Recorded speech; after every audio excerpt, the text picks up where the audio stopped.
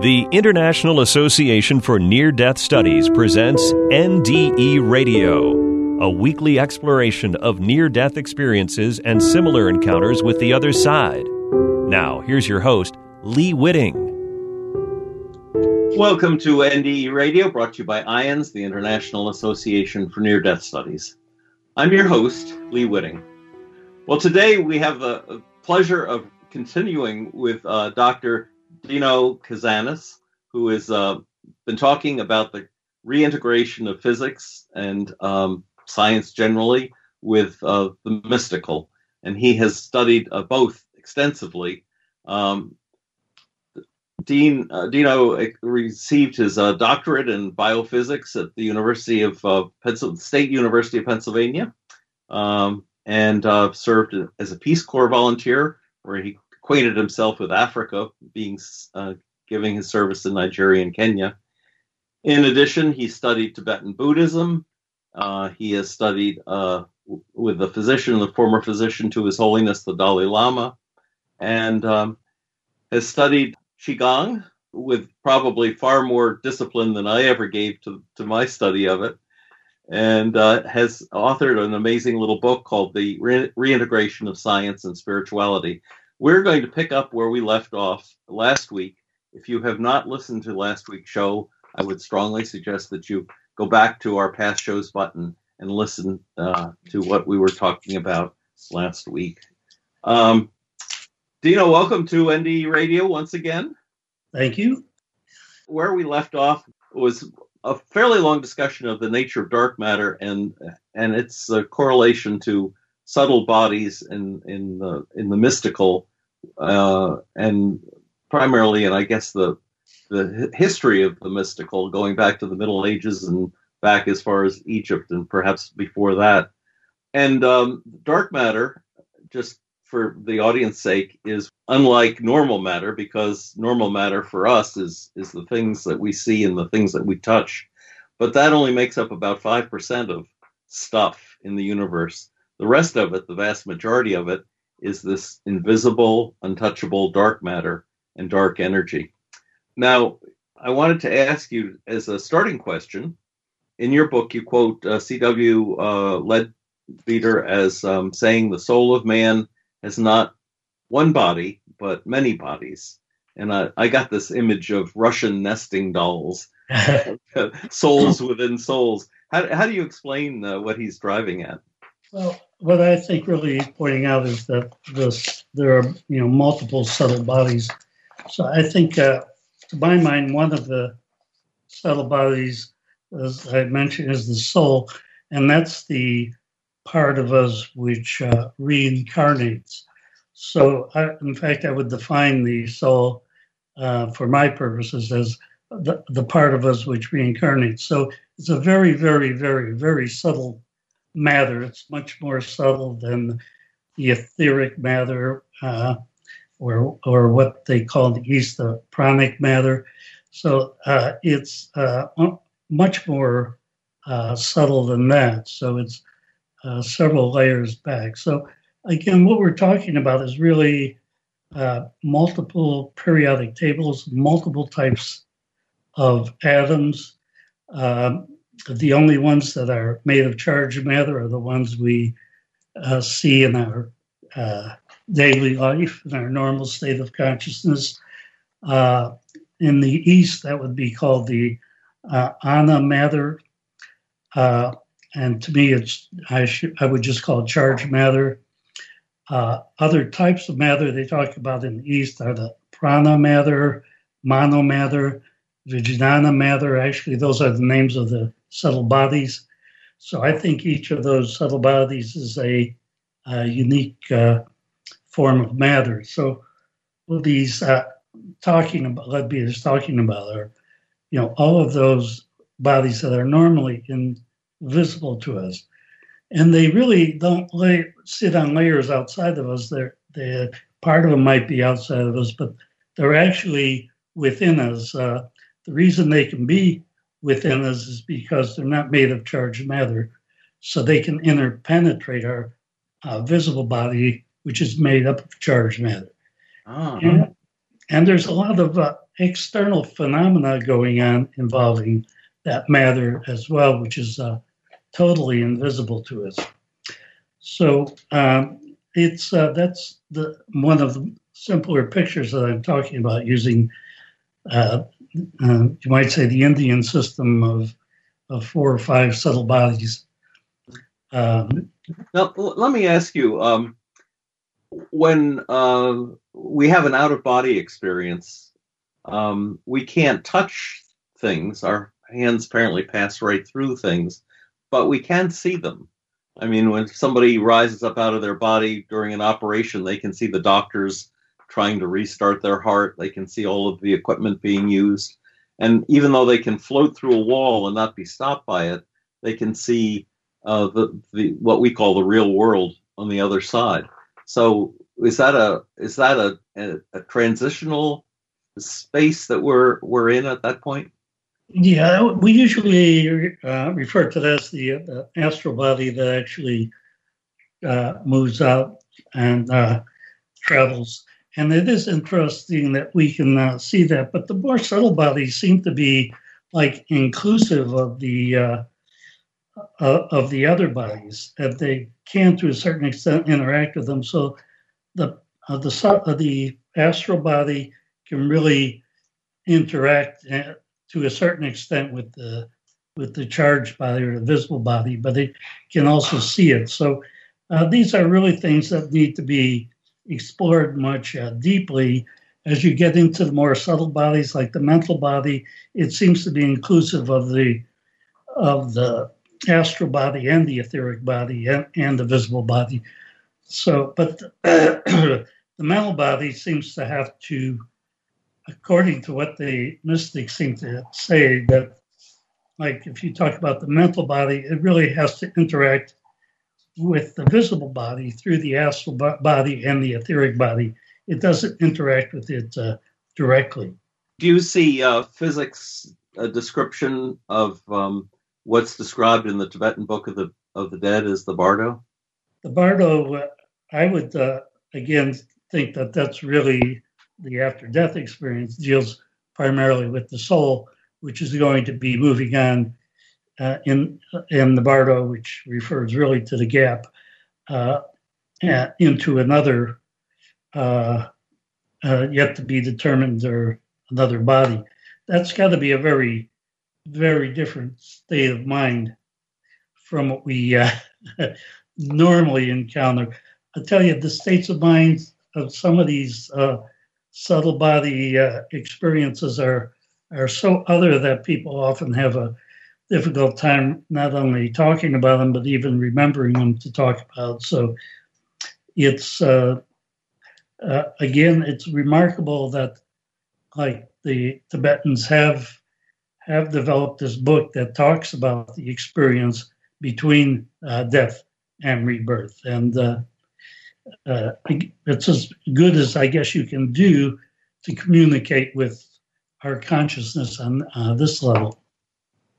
You had a lovely quote from Dante Alighieri in the opening of your book, part of which was, "I have seen things which cannot be told possibly by anyone who comes down from there." And in a way, that's what you're saying, that it's so hard to put these things into words, which of course is what NDEers tell me all the time. It's so hard to describe what I saw. Let me ask you a physical question that's always crossed my mind when I hear stories of near-death experiences. How does the soul or the subtle body communicate what it experienced to the physical brain, which is what's relating the story to another person? Boy, well, that's really true. I think, I mean, just the ability of some of these mystics to convey any of the information they're getting on those very subtle levels is really remarkable. You know, I really feel that all religions, the core of all religions, is somebody who had a profound experience on the highest level that is even beyond imagination, that you can't really communicate it to anybody else. I mean, there's just no way. You can't use words, you can't use images. It's, if it's beyond imagination, it's beyond everything we know. And it's not. And I think every religion starts with that, and then they kind of have to make up to a certain extent. They either they try to talk about those profound experiences, or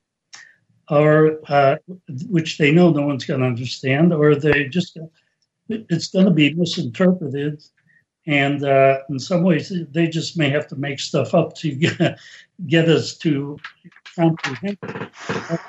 It's not only the great spiritual teachers, unfortunately, because it's so uncommunicable that it gets easily lost after even a generation or two. But it's not only the great spiritual teachers. You can go back to the philosophers like Plato, who points out quite clearly that when he uses that allegory in the cave, I mean, he just says, everybody's looking at these shadows. One person breaks away, is able to see the reality where the shadows are coming from. But he cannot possibly communicate what's going on to the people who are stuck looking at the shadows.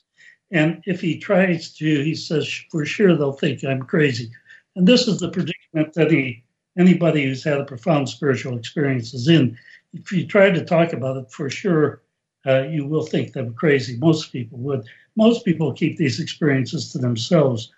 Spiritual teachers tend to try to develop at least methods for people to have these experiences.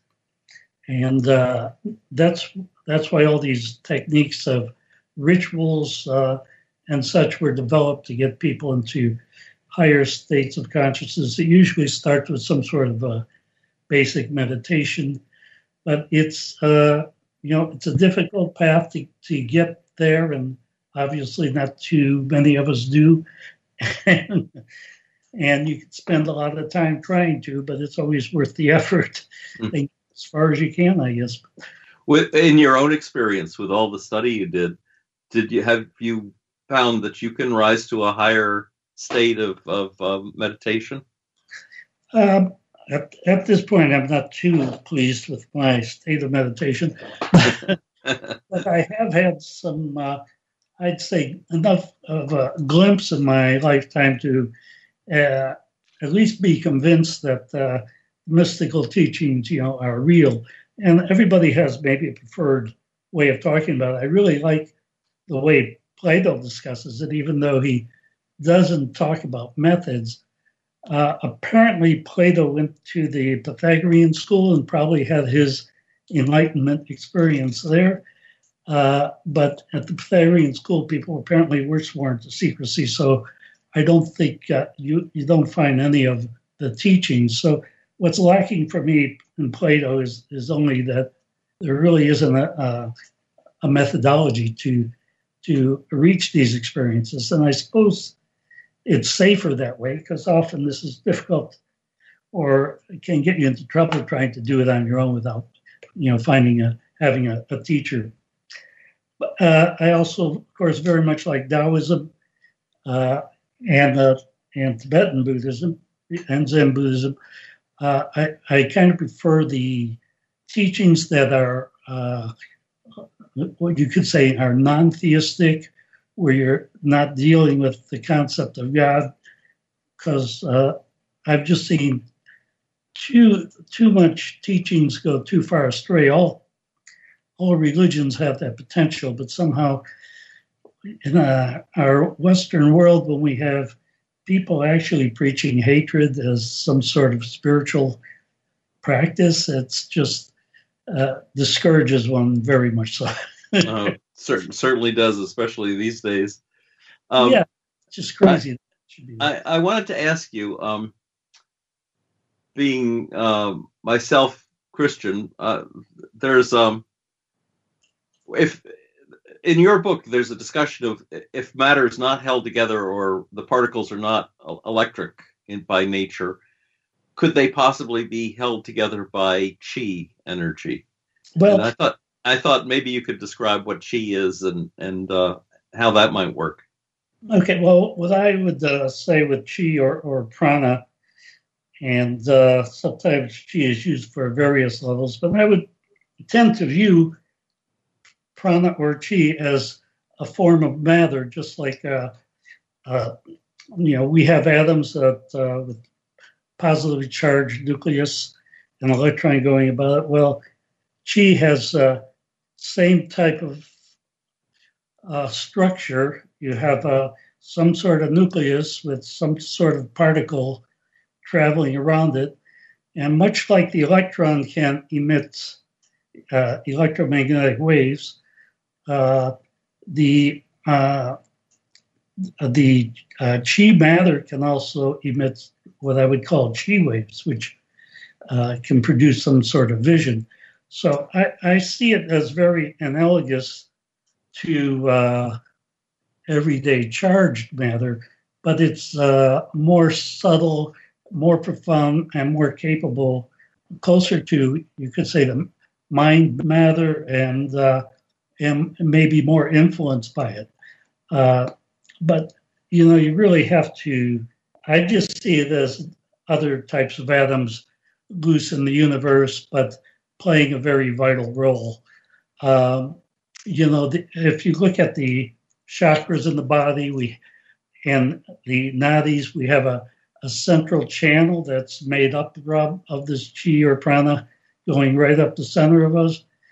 And we have two smaller channels going up each side of it. And these are utilized a lot in the Kundalini practices, along with the chakras. So they are structures that they're just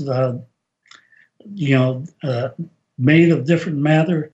They're different, and they're more necessary. I mean, we couldn't exist without the subtle bodies. We just don't know that. Mm. I often, when I just coming out of a Christian tradition, I often compare chi to the Holy Spirit, or grace flowing down, to put it in more Christian terms. But Qigong is a powerful study. I got a lot out of it in the couple of years that I was doing it.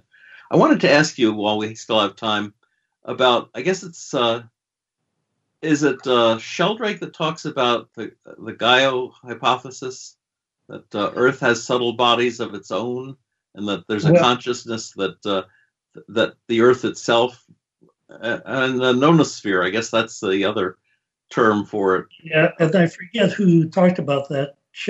Rupert Sheldrake mostly talks about, let's see, what does he call those? Morphogenesis. Morphogenesis, right. He deals more with the idea of morphogenesis, but to me, what he's really talking about are subtle bodies. I find a lot of people who get into these phenomenal experiences start developing their own languages for whatever reason. Sometimes they'll borrow it from others. But yeah, I also feel that Gaia is real. I mean, I think the Earth is really immersed in dark matter or subtle matter, which would not be surprising.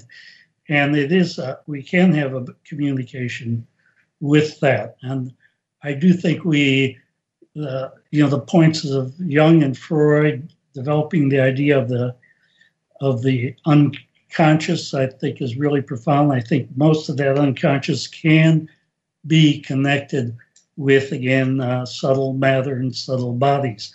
So I think there's a lot.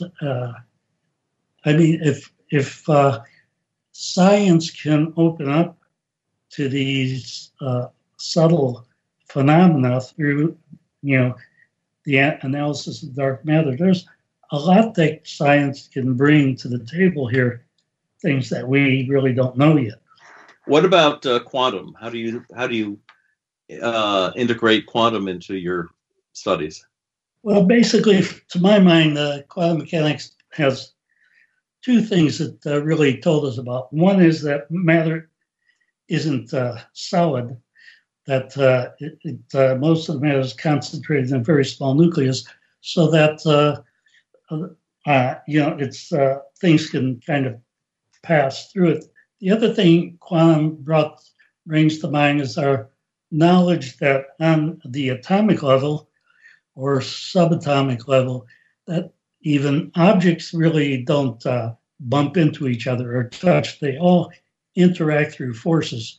So if there's not a force interacting between two objects, they will pass right through each other. There's nothing to prevent them from doing so. And right now at this point, I mean, there's only, we could say, 5 basic forces in the universe. There's the nuclear force, the strong and the weak. That's 2 of them. There's the electromagnetic force, which is point out is our entire consciousness in this world, our common world, because we exist in a world of atoms made of charge, and that's what we experience all the time. And of course, there's gravity, which we really don't experience directly. And then there's the Higgs force, or the Higgs boson, which was presumably recently discovered. So those are all the forces they know right now. But if there are other types of atoms in this universe, there will be a lot more forces discovered that these more subtle atoms interact through. It'll be a different window. Now that that particle that they discovered in CERN, the boson, which they called the God particle, somewhere I read that is what makes matter possible. That physical matter is materialized on account of that particle. Yeah, basically, you could say it slows down matter or energy, you could say, to the point where it becomes matter-like. So, we may hear more about that. There could be more interesting stories. The thing about the Higgs boson they discovered is that the mass they were expecting it to be is way off from what the theory was predicting. So they, in time, something else may come of that as they discover more and more dark matter. One of the things I like to point out, too, is that right now they are trying to discover dark matter through the Large Hadron Collider by slamming protons together and hopefully producing dark matter out of it, which they hope they know how to detect. But I keep feeling they're working backwards, because it isn't protons that created dark matter. It was dark matter that created protons. So I think they can slam those protons together for as long as they want. I don't think they're going to find any dark matter. They may find something they think is dark matter. And one other thing I like to point out is that they may already have discovered a dark matter particle, and it would be the neutrino, which is an uncharged particle. But dark matter cannot be made up of all the dark matter in the universe, can't be made up of neutrinos. They're well aware of that. But what the neutrino nevertheless could be like a part of a dark matter atom. In fact, the neutrino could play a part of the electron in a dark matter atom. Mm-hmm. And that's something I suggested once upon a time. And the reason I like that idea is that it's like the electron. The lepton is the neutrino is a lepton. They're both leptons, so they have, like, in a sense, similar properties. But their mass is astronomically different. So the neutrino is probably the mass is so small they've never been able to measure it. They can just give an upper limit on it, and it would probably be like 1 billionth the mass of the electron, which is not all that great. 1/1,000th, that could mean instead of there being 4 or 5 times the mass, dark matter makes up maybe 4 or 5 times as much mass as there is visible matter. It could be 4 or 5 million times if as far as the number of atoms go. So, I mean, it could be literally, it could be these atoms of subtle matter could be astronomically greater in number. So there are all kinds of things that could exist that we have no idea. So way beyond our imagination, even on that level. Mm-hmm. Do you suppose that time would be a dimension within dark matter, or is that an existence that could exclude time? I think what people have what mystics have discovered is when you get into the consciousness of these other forms of matter, that time is quite different, time and space. So I think the matter that one is conscious of creates a time and space, and it's all one thing. Matter, time, are kind of one large group of stuff. And it gets, the time gets very, very, very, you could say, slow.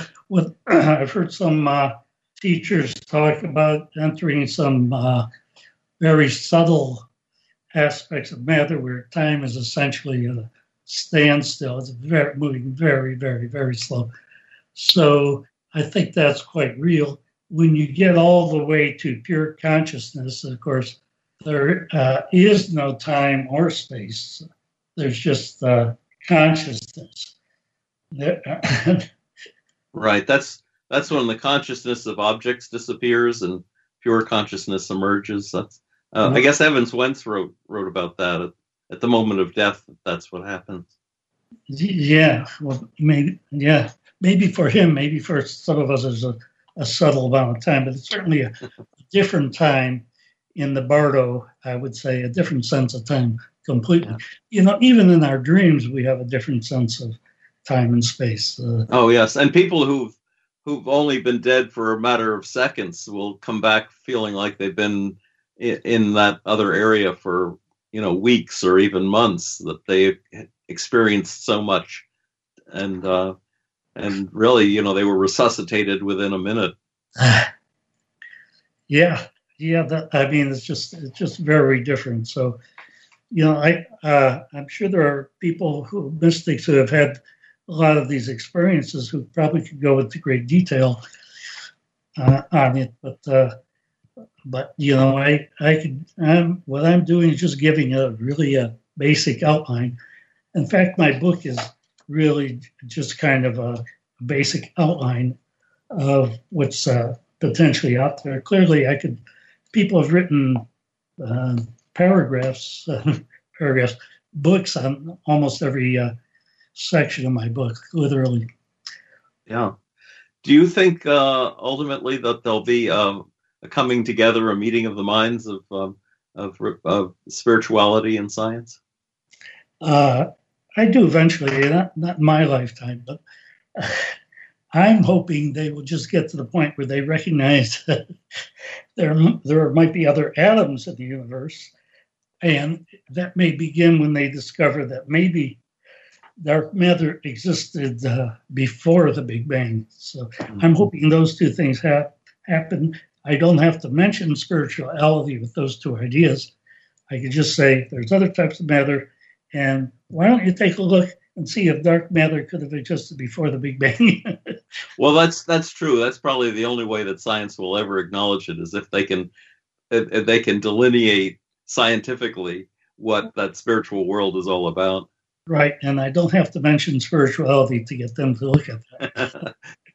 Although they may be intrigued by your study of Eastern religions, though.